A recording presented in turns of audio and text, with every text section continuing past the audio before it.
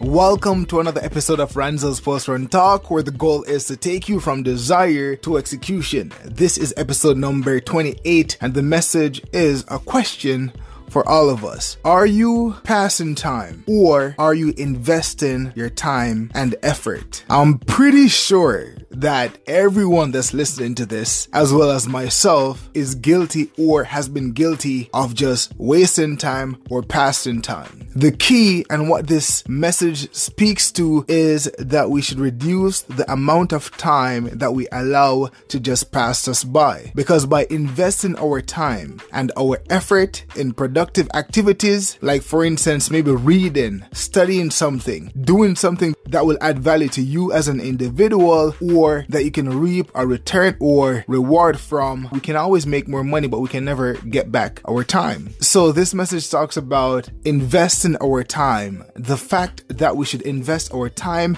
and effort just like we would invest our money so that we can get a return on our time. So what are you doing with your time? This is just a message to help you to, think about it for a second, your use of your time, and then categorize your time. Am I passing too much time? Am I wasting too much time? Am I investing my time and effort? Am I spending the time right now in such a way that I can get a result and a reward from it? So that's the question. So let's get into the message.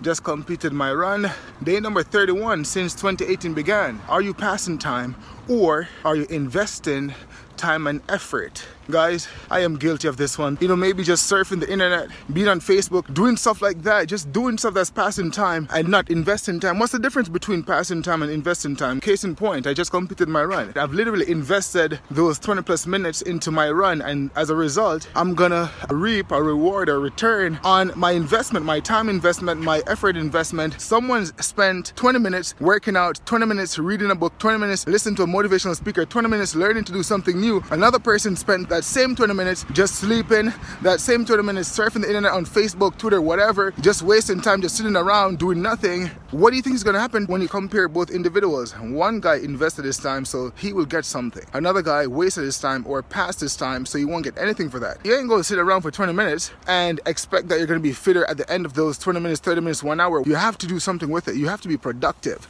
You have to invest your time and effort as well, because effort is also very, very important. When I compared myself, when I used to allow time to pass me by versus investing time, I'm a new individual. It's a lot more rewarding to actually invest your time versus passing your time. I could be sitting around watching a movie. Usually what I used to do is watch a ton of movies, and I decided, you know what? These actors, these directors, these producers are making money off my time. Try to reduce the amount of time that you pass.